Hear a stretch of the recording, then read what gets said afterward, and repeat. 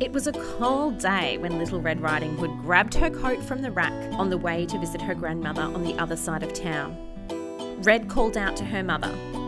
"I'm off to Grandma's," she yelled. "I'm going to take her some groceries."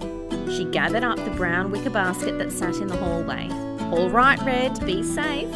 Don't lose my basket," her mother called as the heavy wooden door shut behind her.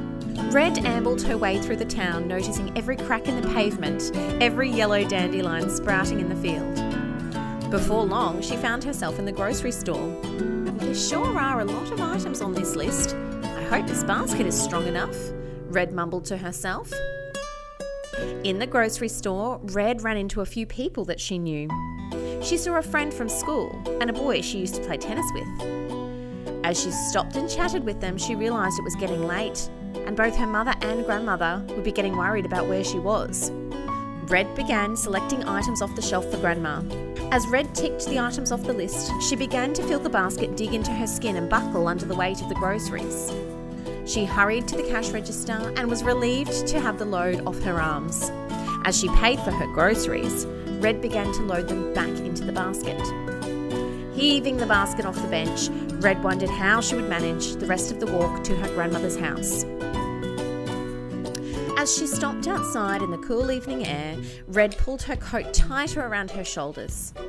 She took half a step to her left when she felt a massive blow to her back.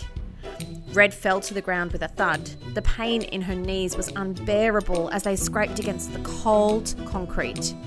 Lifting her palms to find red raw skin, Red felt a sharp scratch on the back of her arm that lifted her to her feet. "Watch where you're going," a deep voice growled. "Where I'm going?" questioned Red under her breath. "You knocked me over." Red dusted her coat off, grimacing at the sting in her palms as she did.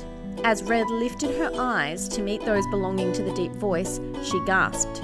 Staring back at her was the largest man she had ever seen. He had a dark jumper with a large hood hanging down over his face and long gloves that seemed to cover more than just his fingers, and trousers that skimmed the big brown boots encasing his enormous feet. None of his body was actually visible, apart from a dark face that looked towards the ground. After the initial shock, Red started to grow nervous standing in front of this man. "Are you all right? Are you hurt?" the man grumbled gruffly.